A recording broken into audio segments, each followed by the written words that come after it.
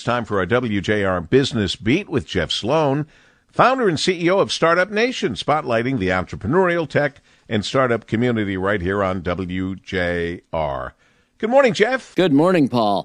No surprise that consumers are tightening their belts and pulling back on spending these days, but now a new moniker for consumers who are skimping on spending. That term, it's skimpflation, which refers to consumers now proactively skimping on services and subscriptions and purchases as well that they otherwise would have made without issue or concern. A new study just released by UJet Inc., they're a cloud contact center provider, indicates that as many as 79% of consumers are now canceling subscriptions, choosing lower-cost providers even if they lose some services, and renegotiating contracts in an attempt to ward off the painful inflationary pressures their budgets are now facing. And beyond spending less or even cutting entirely, retailers and businesses in general are going to bear the brunt of these cuts in spending ultimately.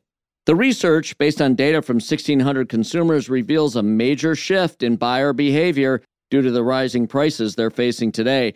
First, every business be warned. Those not providing a good customer experience will be the first that consumers leave.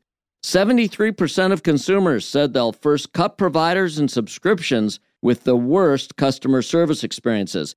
Vasily Triant, COO of UJet, says this about the findings. Rising inflation, along with predictions of a looming recession, have fundamentally changed consumer confidence and purchasing power for the worse. Households are now thinking twice about how they spend and are looking to quickly make cuts. If brands want to retain consumers through this economic hardship, better offer a supreme level of customer service.